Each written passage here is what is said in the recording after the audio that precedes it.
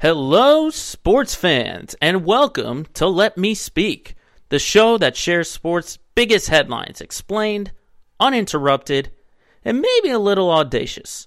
I'm Joe Braverman, and today's topics we'll be discussing are the NFL teams to pay attention to on the home stretch of the season, and making picks for Week 14. Plus, did the playoff committee get it right in the top 4 for the college football playoff? And breaking down the headlines from the NBA, including Steph Curry's chase for history. It's episode 51 of Let Me Speak, and it starts right now.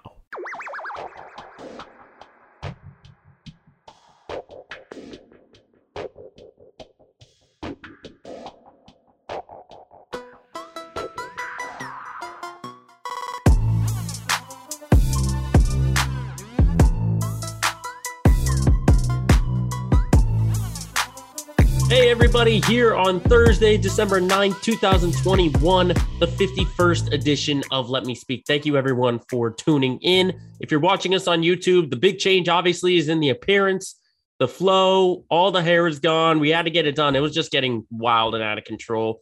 That's most of the reason why you saw me with a hat, gets all crazy and you got to contain it with the ball cap. So haircut was done. I think it looks good. Getting used to it, obviously, with it being really cold out. Now, that first initial day, I was like, it feels much colder. And then it's because there's less hair protecting your neck than there is. But otherwise, we had our first fall of snow here in Swampscott, Massachusetts. Just a little bit of a coating, nothing too crazy.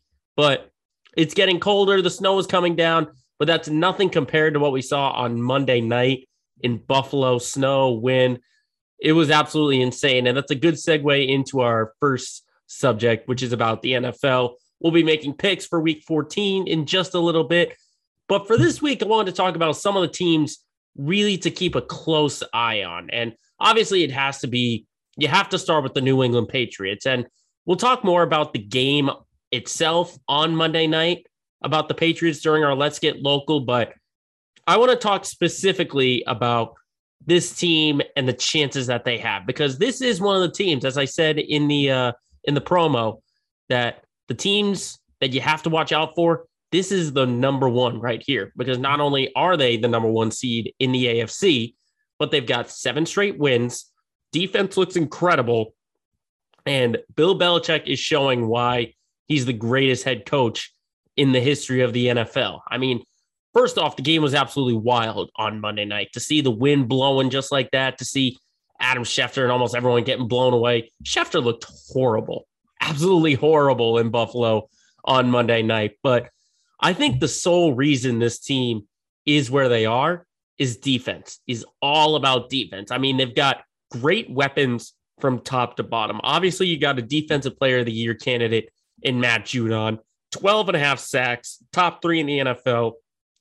You got J.C. Jackson, second in the NFL with 7 picks. And then you look at statistically, just turnovers and being able to stop the ball has been crucial for this team. I mean, they're the top defense in points per game allowed, interceptions, 3rd overall in turnover difference, and opponents' yards per game. I mean, Bill Belichick is managing this team because he doesn't get sucked into this new age of football where you have to have a balance of passing and running and stuff like that. On Monday night, he said, we're going to run the ball and it's up to you to stop us. And, credit to the Patriots for being able to do that. But Buffalo should have been able to stop it. But of course, the game was won on defense in the red zone during that last drive. That's where they won it. Now, the holdout for this team is because of their schedule, okay? This was probably, during their 7 straight wins, probably the most complete, maybe not complete, but this was a team, probably the toughest team that they had to face. Obviously, you had a banged-up Tennessee team. You had a Cleveland team that wasn't looking good. Who else was in there? The Jets. Also, the Chargers was probably the second most impressive team that they beat, but the next couple of games are going to be tough for New England, and that's really going to show where they are in the standings. Are they really one of the top teams in the AFC? Because after this bye week, they get Indianapolis. Indianapolis is a tough team. After that, you play Buffalo at home again. But I think at this moment, they're one of the top 2 teams in the AFC, and there's someone to really watch out for. If Mac Jones in the offense gets a little more comfortable, if the defense continues to hold their own, it'll be really interesting to see what New England can do during this home stretch of the regular season. Now, I say top 2 because I can't really put them at the top as the best team in the AFC because I think that belongs to Kansas City. And I think, I still kind of hold out hope that Kansas City is like fully back to where they were. I mean, yes, they've won 5 straight after starting 3-4, but I think they're 1 or 2 wins away back from like me personally being in the confidence pool of being, okay, this Chiefs team is where they should be. And that's why they're a team to watch out for, because this team is getting it done defensively. I mean, look at what happened at the beginning of the year. Yes, Patrick Mahomes was creating the turnovers, but this defense relied so long on Mahomes being able to bail them out. And when they couldn't do that, the flaws started to show. Now the defense is holding their own while Mahomes is still struggling a little bit. I mean, the outlier is obviously that Raiders win where they put up 41 points. But, look at the game last Sunday night against Denver. Only 22 points scored. 22 points. This is a team that would average, 30 at one point. So Kansas City, once they get that offense together, they're going to be fully the top team right now. I understand they're 4th right now in the conference, but that's just because of tie breaks. Baltimore beat them. Tennessee beat them. If they get this win this week, then they'll probably get themselves back to number 1. And that's ultimately where I think they're going to be. They're either going to be number 1 or number 2, because I do have confidence that they are back to where they once were. I think Patrick Mahomes, Tyreek Hill, Travis Kelce, it's going to be up to them essentially. That's going to be the force that carries them. Obviously, is the defense is going to be if they win the Super Bowl or not. But in terms of getting back to the top of the conference, I think they're 1 or 2 wins away. I think, ultimately after this week, you could really say, oh, Kansas City is definitely back to where they once were. Excuse me. Another team, Baltimore. I think there's someone you really have to not necessarily watch for, but someone to really keep an eye on, because their offense has changed dramatically and not in a good way. I mean, look at the last 4 games. 10, 16, 16, 19 points scored. Okay. And it starts and ends with Lamar Jackson. Okay. 6 interceptions. Okay. 4 straight games with an interception. He's been sacked 13 times in the last 3 games. Okay. And I think part of it is Lamar's kind of coming back down to earth in terms of a passing quarterback. We still know he can run, but we're seeing defenses being able to contain this sort of run game of Lamar Jackson. But someone other than him has to contribute. Okay. Because when you look at the numbers, Jackson has 762 rush yards. He leads the team. But the next closest is Devontae Freeman. You know how many he has? 376. So it's got to be, you got to get the running backs involved. And I know they've got a ton of injuries. Obviously, defensively, they're struggling with Marlon Humphrey now out for the year. That's why I think, they're a team to watch for, because I think they might tumble and tumble and tumble. And who knows, maybe Cincinnati we could be talking about as the AFC North champs at the moment. We could be talking about the Bengals, depending on how things go and when you look at those standings. But Baltimore is someone really to watch for, basically on the fact is that they could continue to tumble and tumble and tumble. But there's one other team in the AFC that I want you to watch out for, and that's the Colts. Indianapolis Colts. Now, they're not playing this week, but they have had some really tough stretches of games, obviously losing to Tampa a week prior and then beating Houston this week. But I think from where they're looking at right now, they're 7-6, 9th place in the conference. I think this team finds a way to get in. But I think it has to start next week when they play New England. They have to win that game against New England to certify their spot.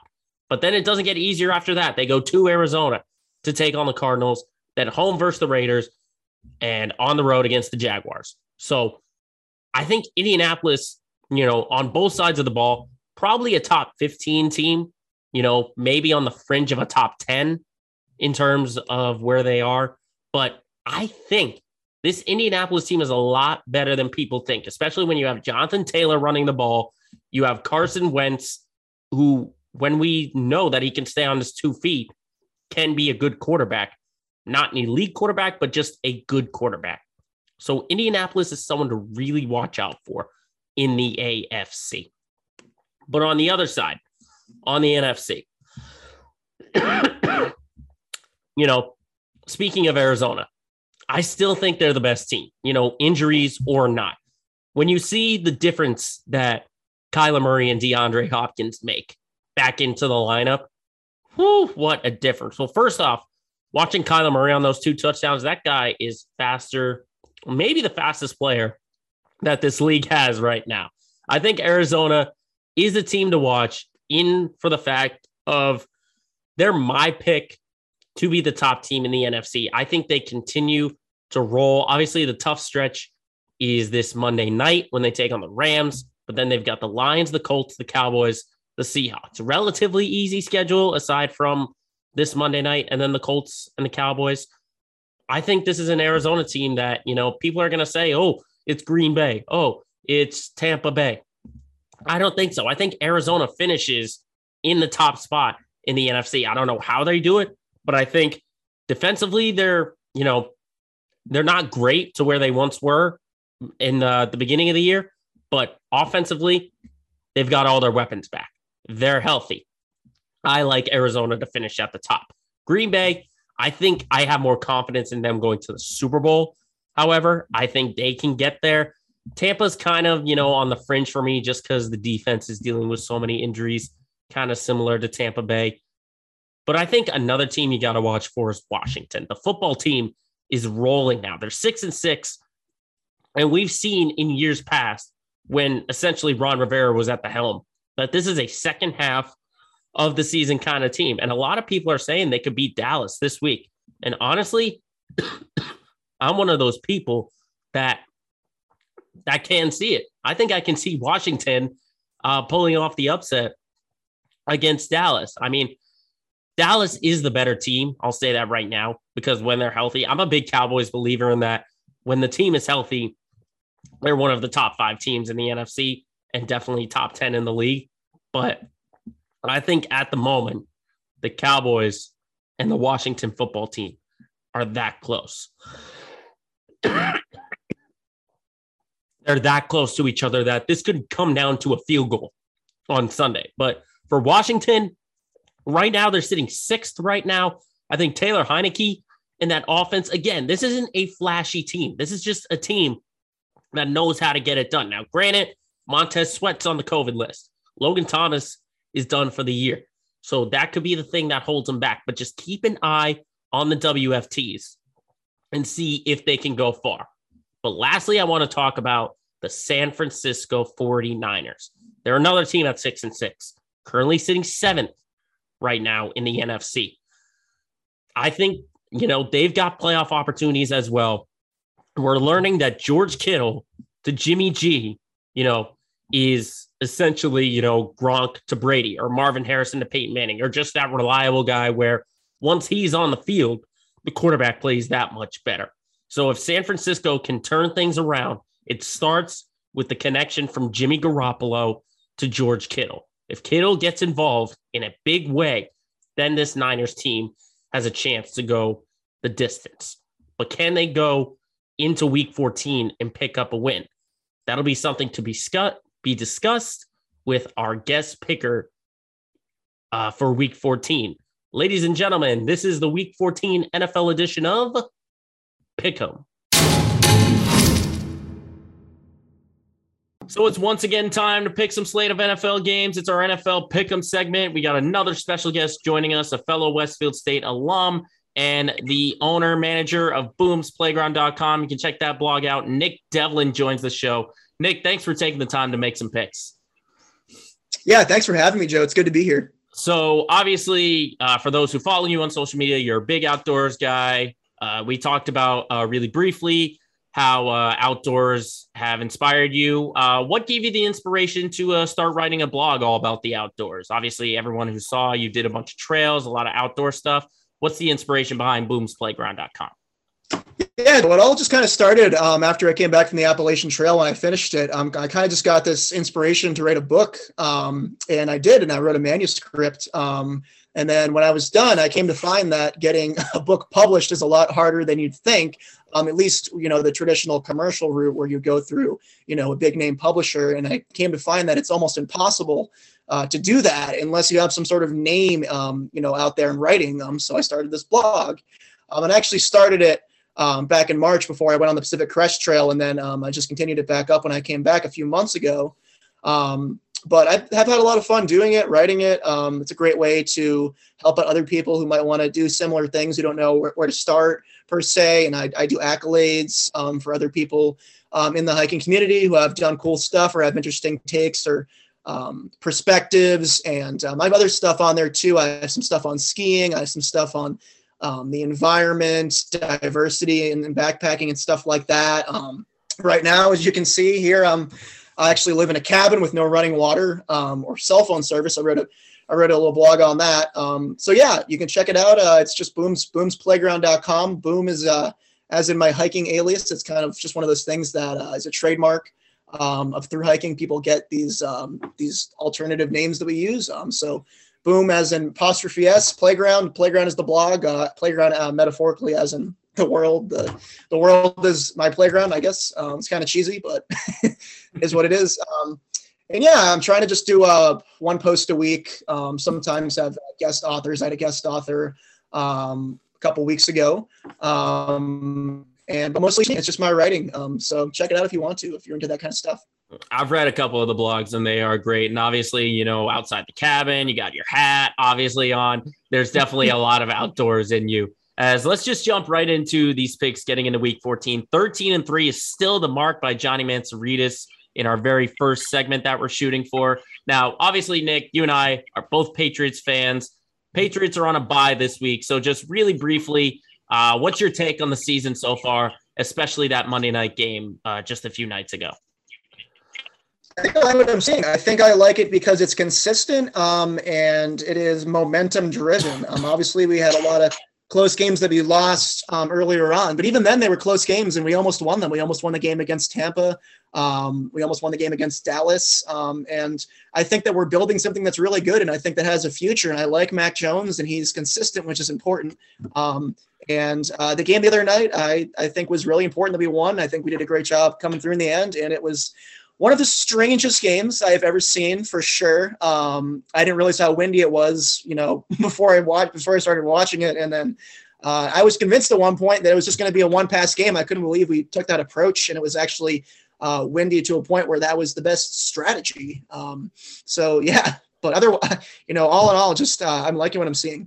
You'll hear it on the Let's Get Local segment, but old school rules in that game, and it was just run. Definitely surreal, especially watching the pregame Adam Schefter getting blown off his chair. That's how windy it was. Some of the kicks, sailing everywhere. It was surreal. One of the most surreal games I've ever seen. But that's in week 13. Let's talk about week 14. And we start with the Thursday night matchup between Pittsburgh and Minnesota. Minnesota allowing Detroit to win their first game of the year. Now sit at 5-7, right now on the outside looking in of the NFC playoffs. And meanwhile, Pittsburgh is hot, 6-5-1, knocking off the Ravens. What do you think is going to happen in Thursday Night Football? I think it's going to be a good game. It's going to be a close one. I think Minnesota is going to have enough to pull it off, though. I think, I'm liking what I'm seeing with Pittsburgh. Obviously, they had that game the other night, and I think they're, just starting to rekindle things a little bit. So definitely Pittsburgh for that one. I think, the inspiration is huge, especially, John Harbaugh calling the fourth down, and people could say Baltimore lost that game, but Pittsburgh is surging. And also for Minnesota, they've got a ton of injuries too. Dalvin Cook, Adam Thielen, all signs are pointing that they're not going to play. I think it's just deflating, especially that game against Detroit. Easy win for Pittsburgh, I think, even though they're going into Minnesota. And I think Pittsburgh kind of doing a swan song thing, especially after hearing Roethlisberger is considering this as his last year, entering retirement. Everyone in that organization is thinking, let's go all in to get Big Ben into the playoffs. So I think Pittsburgh wins that game. As then we go from the Thursday slate to the Sunday slate, Ravens and Browns, nice matchup in the AFC North. Ravens haven't looked like themselves offensively. Meanwhile, Cleveland coming off the bye. What do you think between the Ravens and the Browns? Yeah, another good one. Division game. A lot on the line. Close game, but I think Baltimore on top. Ultimately, I think they just have what it takes. I think the bye week helps Cleveland, but I just think Baltimore. This is what they need. They need this to get back on track. I don't think they've hit 20 points in about 4 or 5 weeks. That offense hasn't looked the same it was. I think Lamar Jackson, this is sort of his game to say, we're back into it. They're trying to get to the top of the AFC, and I think they win this one, although it's going to be close. I think it's going to be close, and I think people are underestimating Cleveland. Baker Mayfield has had a ton of injuries he's had to fight through, and it's just an off year. You can't win them all, Cleveland. You got to remember that. You can't win them all, even though you haven't really won that much recently. As then we go to Jacksonville and Tennessee. This one feels like a quick one. Jacksonville 2-10, Tennessee off the bye at 8-4. What do you think between the Jags and the Titans? Yeah, another division game. You never know with those, but it seems pretty. I agree. It seems pretty one-sided. 8-4, 2-10. Got to go Tennessee. I think the only benefit that Jacksonville has is because Tennessee is so depleted injury-wise. If they can force a couple interceptions by Ryan Tannehill, maybe it's close. But I think Tennessee, again, easy win, especially after the Jags just lost by 30 to the Rams. I think it's a no-brainer as well. Tennessee for the easy win. As we go to a game that's maybe not going to be that close. Raiders and Chiefs. Vegas at 6-6. Chiefs at 8-4. Some people are saying Kansas City is back to their elite level. We'll have to see if they take on the Raiders. What do you think between Vegas and Kansas City? Yeah, I think that I like, how the Chiefs play at the end of the season, and especially in the playoffs. I think this is the time. Vegas isn't a terrible team, but I think the Chiefs are going to pull off. And, they're gonna have the cards in their hands. I think Kansas City just has Vegas's number. That's really all it is for Kansas City. I think Patrick Mahomes, again, this is a game. Ironically enough, I think a couple of the games that the Chiefs have won, he hasn't really thrown the ball elite. I think he's going to get back to that elite level, get Kelsey Hill more involved. But this is going to be a runaway. I think Chiefs just have the Raiders number. I'll pick Kansas City on that one.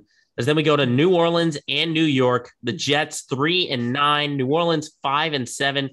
We still don't know about Alvin Kamara, if he's going to be back in the lineup. He did practice last week, but was ruled inactive for the Thursday night matchup against Dallas. We don't know if he's going to be back until later in the week, but Taysom Hill, he did look good aside from a couple interceptions. What do you think between the Jets and the Saints? Yeah, I don't think it's going to be a blowout, but I think the Saints are going to come out on top. Just because it's the Jets? Just because it's the Jets, I'd say so. Yeah, I've seen the Jets, man. I mean, obviously they're in our division, so they play us twice a year, and it's been to a couple games out there. It's just they don't have that drive and that spirit. So I'm going to go with the Saints on that one. I think the hope is because New Orleans is fighting all these injuries, but they're getting healthier and healthier. Taysom Hill, I think, probably should have been the option instead of Simeon when Winston went out with his knee injury. But with the Jets, it's just hard to read them. It's so hard to read them on a week-to-week basis. You think you'll get the team who beat the Titans and the Bengals, and then you get the team who lost to the Eagles last week. So, again, no-brainer. Saints should win this one, but I think it's going to be close, probably by single digits between these two is what I'm predicting with this one. As then we go to a pivotal NFC East matchup between the Cowboys and the football team. Washington, right now at 6-6, own the last playoff spot in the NFC. Meanwhile, Dallas, 8-4, atop the NFC East, but still trying to get to that top of the conference to get that first round bye. What do you think between the Cowboys and the football team? Yeah, another good one, another division game, another game that matters a lot. But I think Dak Prescott and the team, I think they're going to do what it takes to get up on top this one. I think the big thing for Dallas is that when they're healthy, they're one of the top teams in the league. And Amari Cooper, he fought off the COVID symptoms in that game against New Orleans. Obviously, you've got Elliott and Pollard in the backfield. Dak Prescott didn't even have a great game, and yet they won by, I think, 14 or 13, something like that against New Orleans. This is going to be close, though, especially at home. Washington, they're a big second-half team in the season, especially last year with Ron Rivera at the helm. I just think Dallas is too much for the football team right now. I think the Cowboys are going to win that one. As then we go to the NFC South between the Falcons and the Panthers. Cam Newton, after the bye week? Is he going to be that inconsistent guy who only put up maybe 10 fantasy points, barely threw for 100 yards? Or can he right the ship? What do you think about Cam Newton? Does he get it done against the Falcons?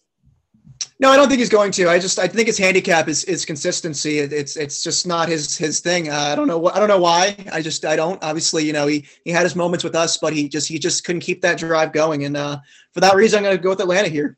I mean, that fan base might be the reason why it's sort of a Cam Newton discontent. The inconsistencies there from 2020. Not saying it's not. You're kind of implying it a little bit. I think defensively, this is a good Carolina team, but McCaffrey's out for the year. We're learning that the offense is basically put through him, and he can't even stay on the field. This could be a game where Cam Newton gets himself back on track, but I think I agree with you that I think Atlanta, they're going to be tight.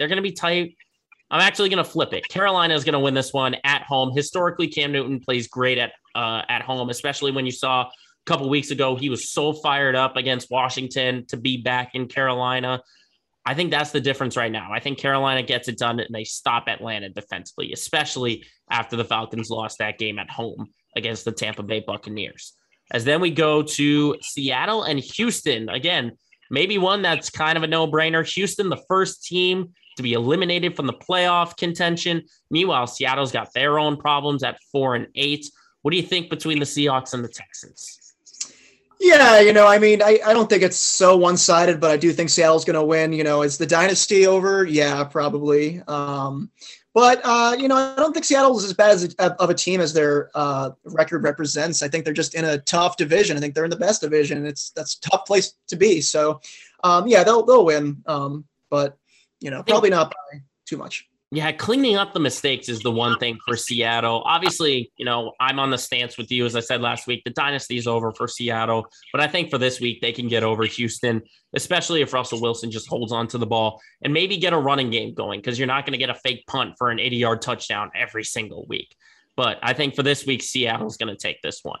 As then we go to the 4:00 slate of games, Detroit and Denver. Detroit, as I mentioned, getting their first win of the year. They're now 1-10-1. They've got a Denver team who just got blown out by Kansas City on Sunday Night Football. They sit at 6-6. What do you think between the Lions? Can they make it back-to-back in Denver? No, I think the curse of the Lions is going to say otherwise, Joe. I think Denver's going to take this one. I know that they got that win. That's great. I'm happy for them. But I think this is the Broncos' time, and they're going to make it happen. Let me tell you, though, about Dan Campbell, though. If you ask, what he did after the in the press conference, dedicating the game ball to the Oxford community, that's a guy you want to play for. And this is a tough Detroit team. They're in it almost every game. They've had maybe 2 or 3 blowouts in the year. This is a tough team. Obviously, they tied Pittsburgh. I think this is prime opportunity for Detroit to go into Denver and pull off the upset, especially with, defensively, they can shut down their offense, because Teddy Bridgewater, he's still kind of a pedestrian quarterback. If they shut down the run game of Melvin Gordon and Javonte Williams, I think is the difference. And plus, offensively is their strength, not necessarily their weakness. So I think Detroit's going to make it back-to-back. I think they go to 2-10-1 by upsetting Denver here. That's going to be my big upset. We'll have to see if you have an ambitious upset later on. As then we go to New York and LA. We're finding out just yesterday, 11 players, including Keenan Allen, testing positive for COVID.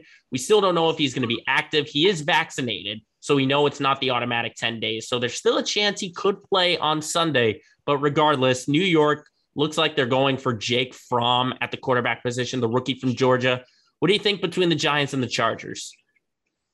Yeah, the COVID thing is a huge game changer, and it's kind of uncertain, and it's tough to say because you don't know who these players are per se that are going to be out or not going to be out.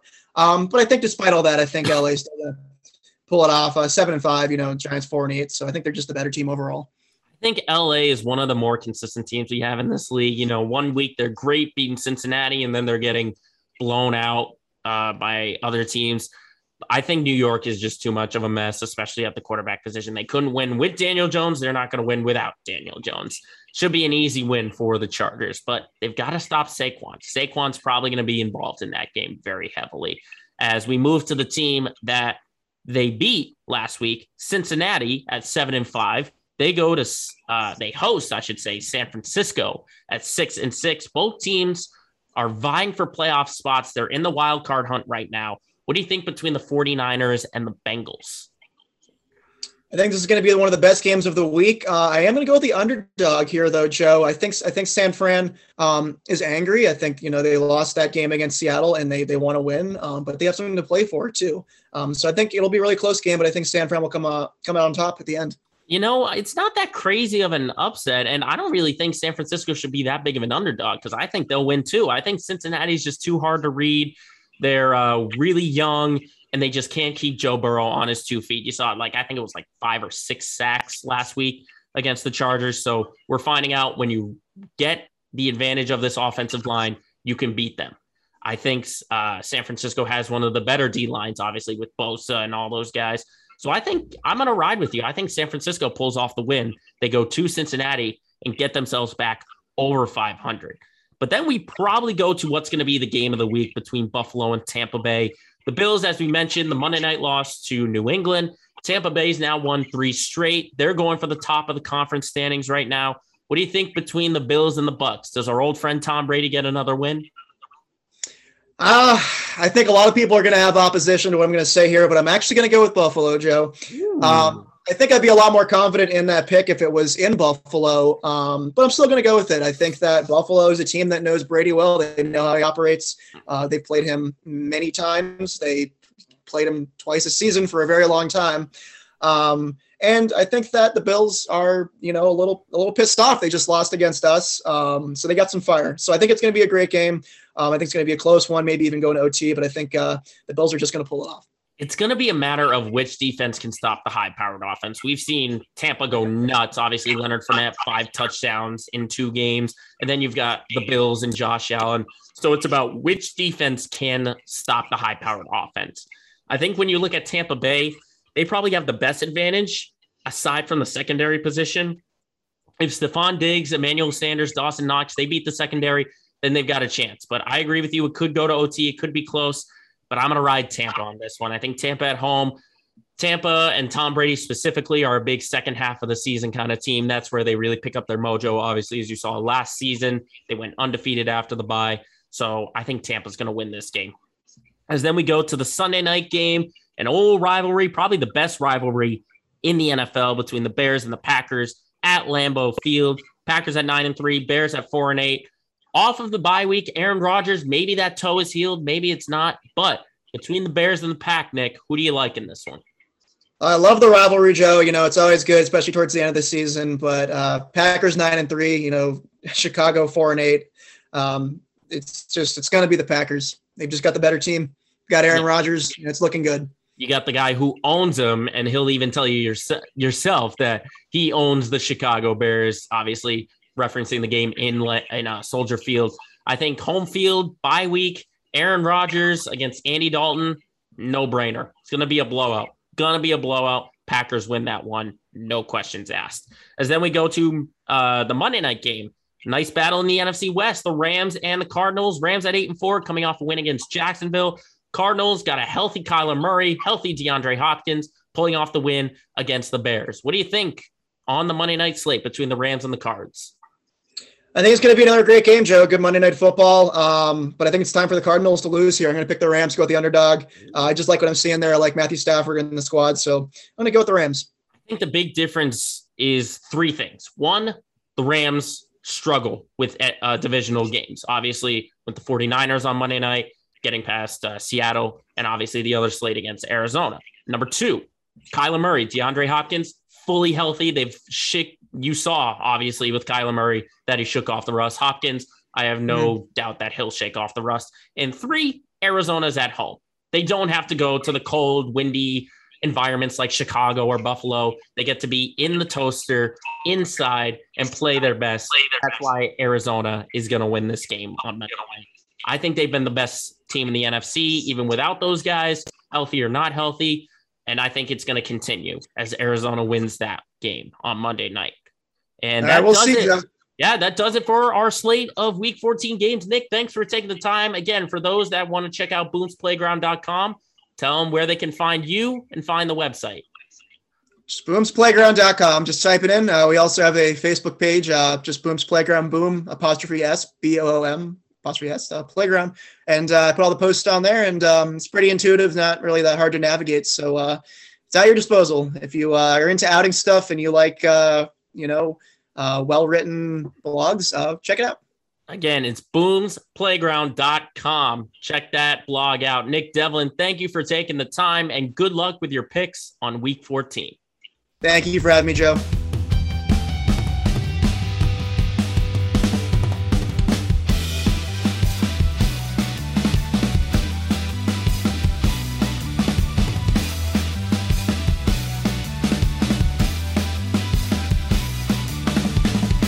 Special thanks again to Nick Devlin, boomsplayground.com. Check it out, his personal blog about the outdoors. As we stick with football and go to the college game, the playoffs are now set. We've got the Final Four. We've got all the bowls being scheduled. And it looks like this. Number 1 is Alabama. Number 2 is Michigan. Number 3 is Georgia. Number 4, Cincinnati. Now, I'll tell it to you like this. That was ideal. Exactly perfect for these bowls. I think the committee got it right. I think, it would have been different if Georgia had won. Like I said, if Georgia wins, Alabama's out. Michigan, strong, emphatic win. I ultimately kind of thought, they could have been number 1. But, props to all 4 teams. Notre Dame was right there, but they continued and just fought on through. And before we get into, predictions about possibly the college football playoff, let's look back on those conference games. Alabama and Georgia, what a game between those two. Was I expecting Alabama to maybe keep it close? Yes. A potential win? Yes. But to blow them out the way they did, ultimately taking advantage of a nationwide best defense that the Bulldogs have, totally out of the air, out of nowhere. Was not expecting that at all. So I give props to Alabama. Bryce Young, who right now many are predicting to be the Heisman Trophy winner among those finalists. Alabama and Nick Saban, again, what's ironic is that Nick Saban, everyone was kind of doubting them more than they have in years past. And what does he do? He comes back, disposes of Georgia, and shows that, hey, we're not going anywhere. So again, it's Nick Saban coaching these kids. And, even when you look at their one loss this year against Texas A&M, that was basically at the buzzer. It was a 3-point game, essentially. So, you could say aside from maybe 5 minutes of a quarter, this had been the best team nationwide. But then again, they had close matchups to Florida, LSU, the 4 overtime game against Auburn.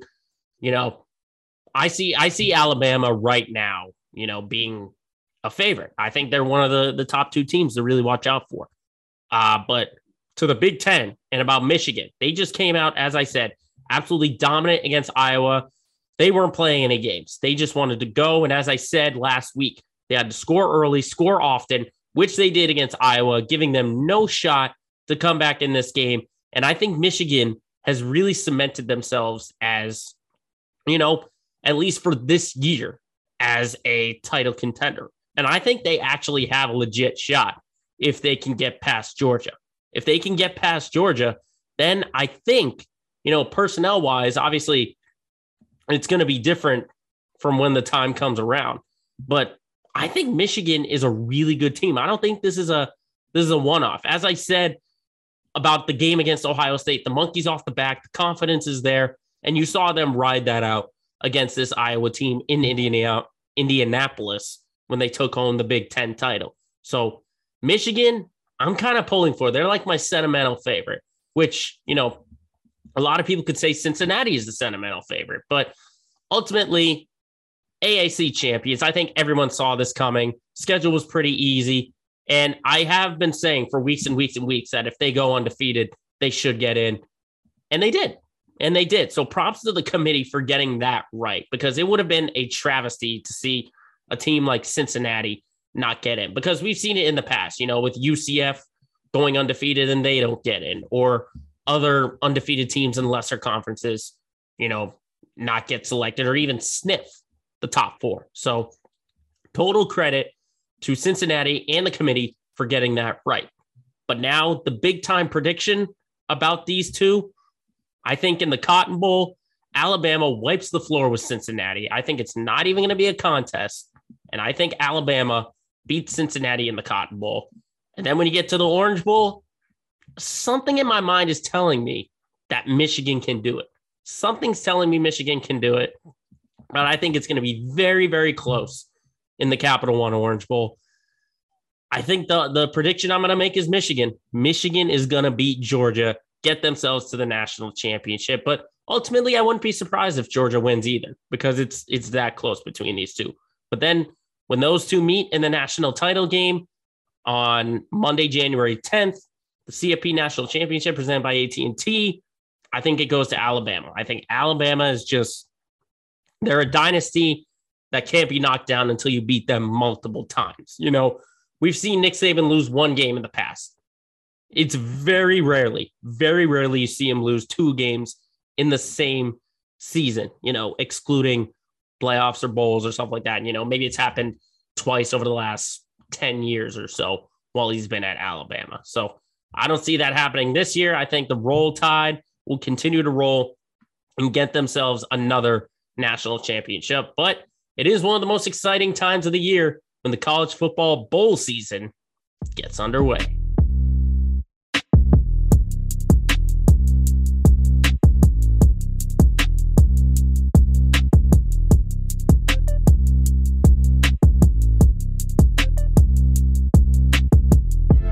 So next up, we're going to the NBA and talk about some of the recent headlines going on. We're in the month of December, so it's still kind of a fresh year out there. Some of the headlines about certain team success might be changed when it comes to the next month, January or February or March.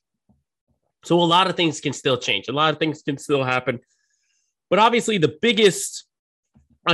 of the biggest headlines going around in the NBA is just the situation in Portland. I mean, firing the president and the general manager. Damian Lillard's injured. CJ McCollum now has a collapsed lung. And it's chaos right now in Portland, essentially. And, the debate is, are they going to rebuild? Are they not going to rebuild? Is Dame Lillard going to be traded or not? I don't know. But I'll bring it to you like this. Head coach Chauncey Billups, respected and liked around the league. 90% of people in the NBA should say he should not be the victim in all of this. He shouldn't. He's got to stick around, okay? Because I understand, the turmoil about firing Terry Stotts and then bringing in Billups, who doesn't have any kind of head coaching experience. I get that. But you're telling me you're not even going to give a full season to a guy to try this out? I don't know essentially what ownership is kind of what's going on in their head, but I don't think Chauncey Billups is the problem. It's not. I I go back to the general manager and the president who got fired, the way that they've built their team. They're trying to build it around Dame Lillard and CJ McCollum, but they have done nothing. You'd think they'd try to lure some kind of superstar out there instead of getting guys who just like to play, I understand it's Portland, but you got to kind of break the bank for a few of these guys. Look at some of the free agents that were out there and try and pick them up. But instead, they stick with sort of this rotation of Nurkic and Covington and, just picking up little pieces like that. I do think that this ends with a Damian Lillard trade. I think everything's going to get blown up. I don't know if it's going to be immediate. I don't know if it's going to be when the season's over at the All-Star break. I don't know when it's going to be, but this has the makings that it's going to blow up, and props to Damian Lillard for being well respected about this situation, saying, I want to stay in Portland. I want to stay in Portland. I want to stay in Portland. He's not requesting a trade. That's what you should do if you're committed to the city. I mean, this guy got drafted in 2012 or I'm sorry, 2013. And rookie of the year, Western Conference Finals, that amazing shot against the Thunder in 2019.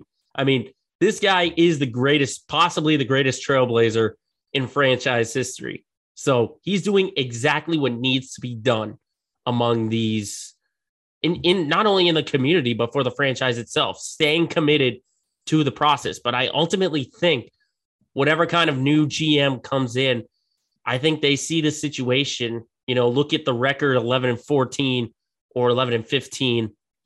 And I think they just say, you know what, we got to try again. We got to try again. Because what's it been? 8 years? 8 years with the Lillard experiment and McCollum experiment. One of them gets traded. Both of them gets traded.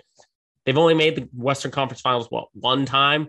And that was kind of a blow away to Golden State. So I think this ultimately ends in a Damian Lillard trade. And, if we hear these kind of rumors, you got to start paying attention to some teams that might get involved, maybe the Sixers, the Celtics, teams like that. So just keep your eyes out for that Portland situation because it's a mess right now and it's not going to end pretty. But a situation that is pretty right now is the Steph Curry situation in Golden State.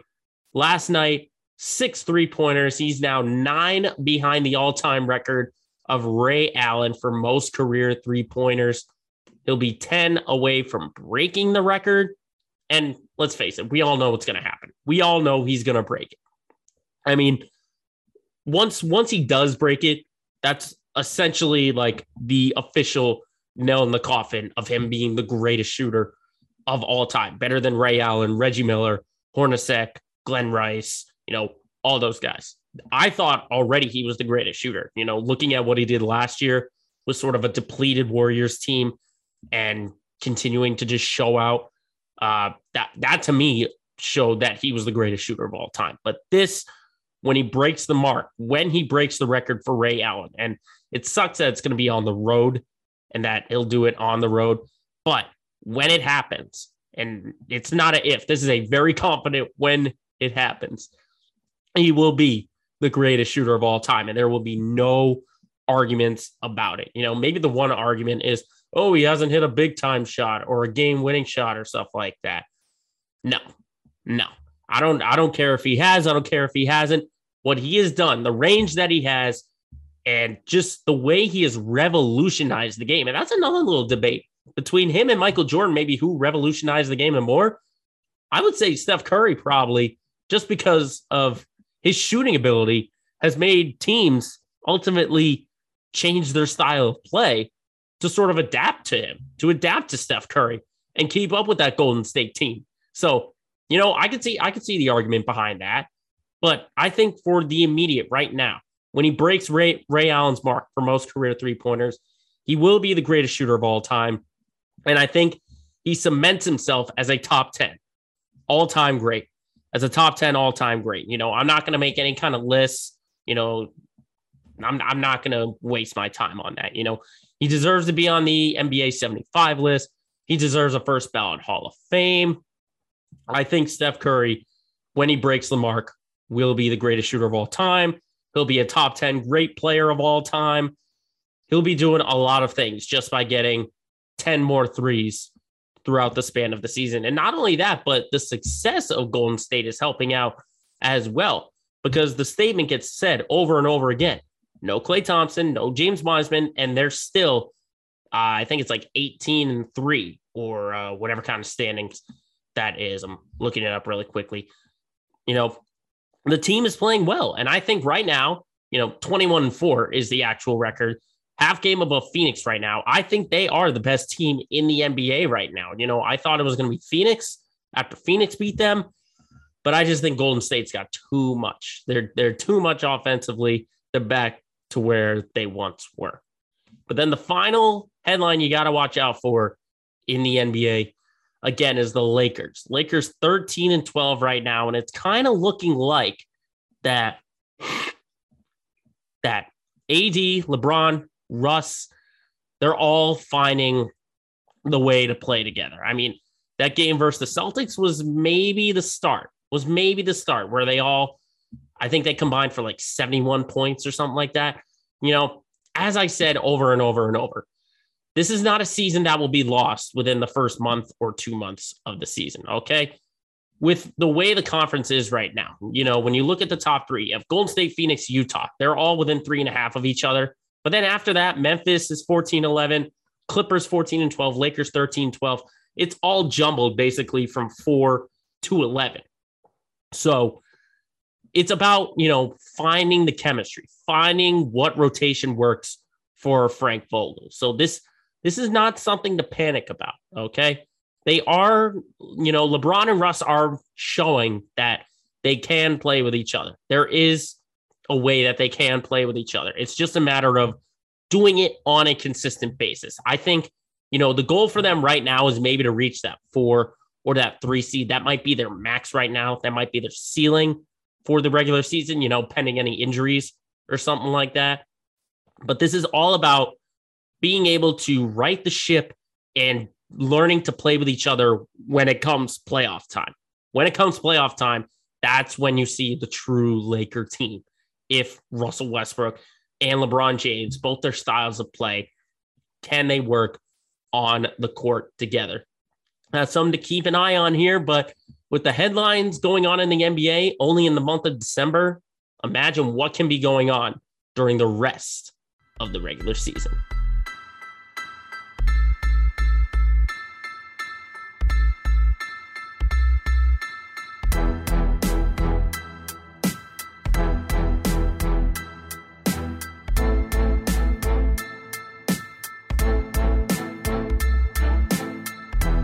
Now it's the time of the show where we look at our local teams and see what's going on in the city of Boston. It's our Let's Get Local segment of the week. And we talked about the Patriots during our NFL segment. Let's talk specifically about that Monday night game, because let me tell you, old school rules during that Monday night game. Bill Belichick taking us back to the 20s and the 30s where it was run the ball. Only 3 attempts from Mac Jones, okay? I know the theme of the season was not to put the pressure on Jones, but to not let him throw the ball more than 3 times. I mean, obviously it's a big joke because we know that's never going to happen again. The weather played a huge factor into both teams' game planning. I mean, what's funny is watching the Bills in the post game, crying, saying like, well, there's nothing they didn't do. No, I'll tell you what happened. They ran the ball. They told you they were going to run the ball, and you just couldn't stop them. That's all it was. You just couldn't stop them. And, you could have had Josh Allen maybe run the ball. You could have done something like that. But the fact is the Bills didn't have a run game, okay? Now, this isn't, a blow them out, statement-defining win for New England because, like I said, I still hold out hope when the Indianapolis game comes and then they play Buffalo again. But, 14 points in that kind of weather. Obviously, the Damian Harris touchdown was the big thing. And Buffalo defensively were able to hold them down. They did stop the run slightly.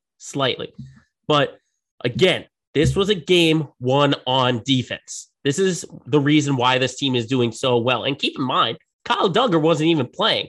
Miles Bryant comes in, plays the safety, and has the game-clinching deflection on that 4th down play in the 4th quarter. So I give full credit to the New England Patriots for adapting to this kind of weather and coming up with a game plan that no one had ever seen before. And you would have thought if Buffalo is this high-powered team that they are, they would have said, oh, they're going to run the ball. Let's just stop them.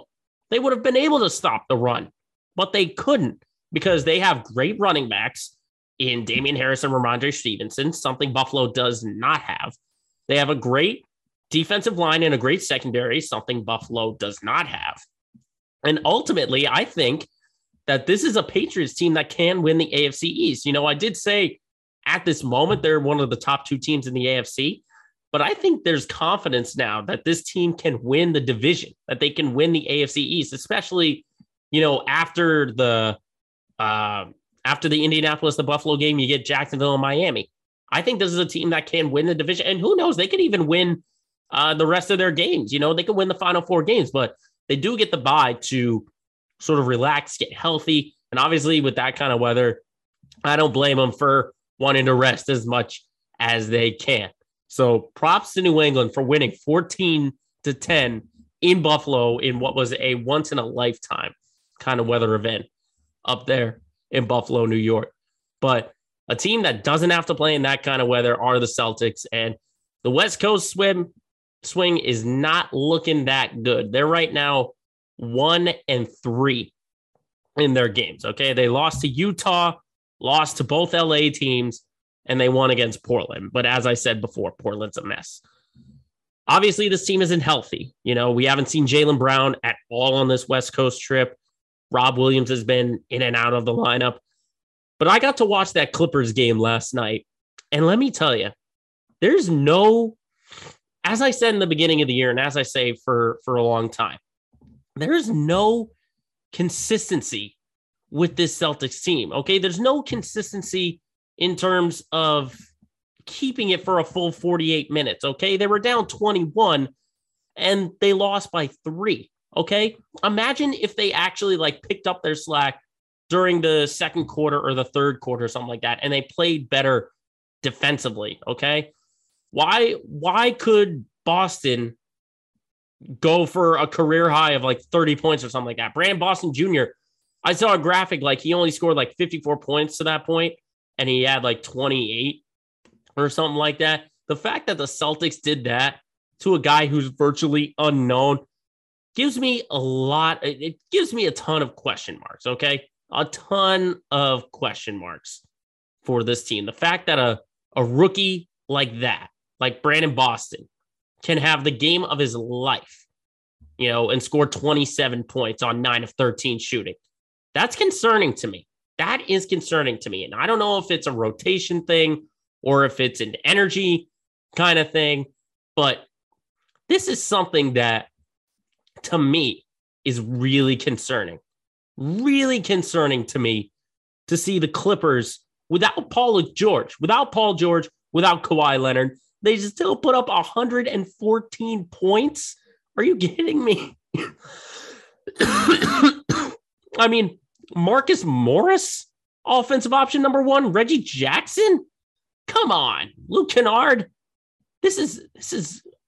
I'm just lost at words for the Celtics team, okay? I understand they're still 13-12 or 13-13. They're still in 7th right now, and it's still a long season. But where's the consistent effort, okay? This was a team that had 20-plus turnovers last game. This is a team that should take care of the ball. This is a team that should play better defensively than they did last night, okay? I understand they're going against some tough teams. Obviously, the Lakers, the Jazz, and the Suns are coming up this Friday. But still, at least show some kind of effort. They just looked flat. I understand it was the second night of a back-to-back last night, but still, they came out flat. Have some energy. Have some pride, for goodness sake. And who knows if that comes back when Jaylen Brown comes back.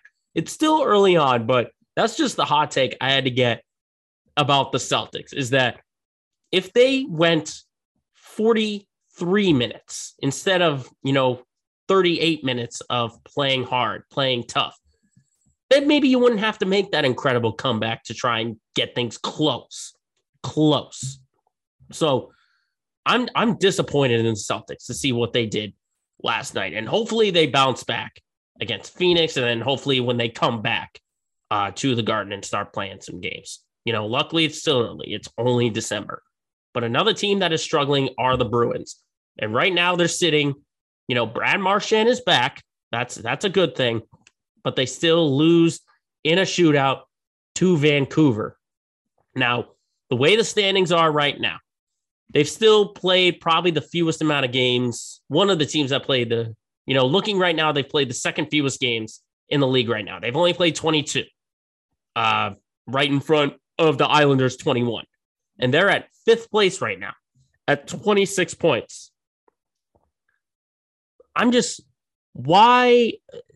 What is wrong with this team? I'm still trying to figure that out because I don't see any problems in the goaltending area. I don't see anything like that. I think Swayman is playing great. I think Ullmark right behind him is playing great. But just the way these lines are working with each other, obviously it was altered a little bit because Marchand was suspended, but luckily he was back last night. But still, I don't know what's going on with this team and why they can't score all of a sudden. I mean, look at the last couple of games that they've had.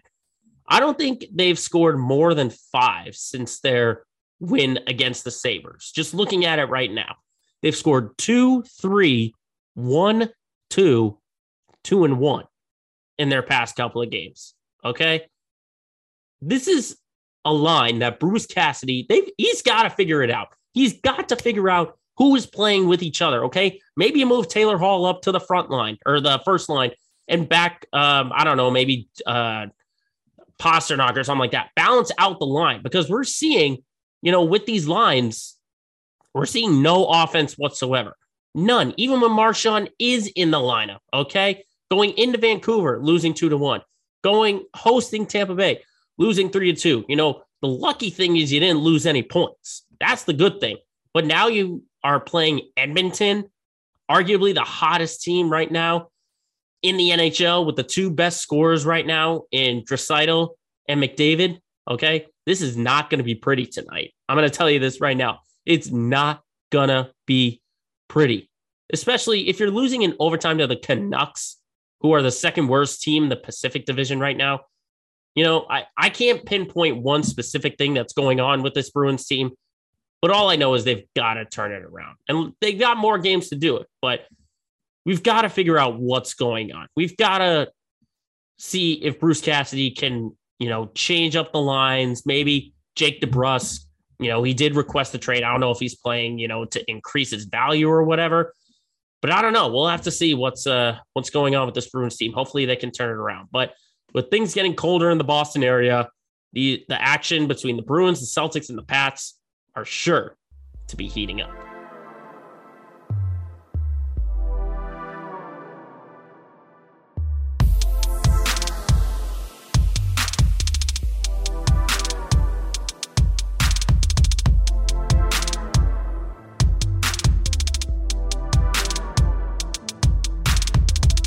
Lastly, as always, to end our show, it's our LOL moment of the week. Now, the headline this week was the Pats-Bills game, not necessarily the game itself, but the weather took over. There were blizzard conditions, wind, snow. You saw players and personnel just like flying all over the place because of that wind. But there was one person in particular who said, screw the weather, I'm keeping it the way things should be. So without any further ado, this week's LOL moment of the week goes to David Andrews, the starting center for the New England Patriots. Check out this video in the pregame warmups. There's snow, there's wind, it's cold. Who cares? He's going in a tank top and shorts. That's how he's warming up. Now, that is the definition of a football player, okay?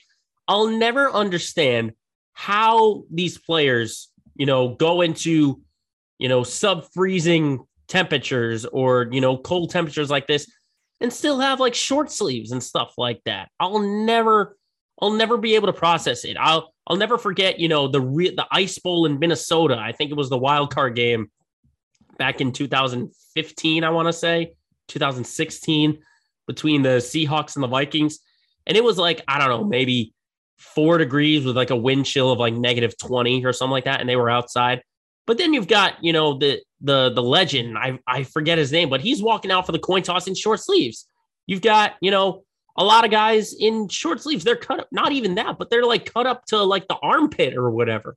So I'm just blown away to see how these players, in these kind of conditions, these kind of temperatures, go, short sleeve or something like that.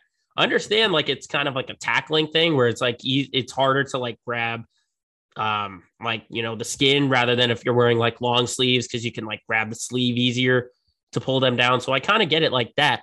But if you're getting temperatures with like a wind chill in the 20s or whatever, like how do you prepare your body for something like that? I can't even walk out the door without throwing on a sweatshirt and a heavy jacket, in these kind of conditions. So I give props to David Andrews for being that tough, and maybe it was that toughness that helped the Patriots to the victory. So David Andrews for that wild pregame sequence that you had where you ignore the conditions and don't put on any layers at all. you've landed yourself into this week's LOL Moment of the Week.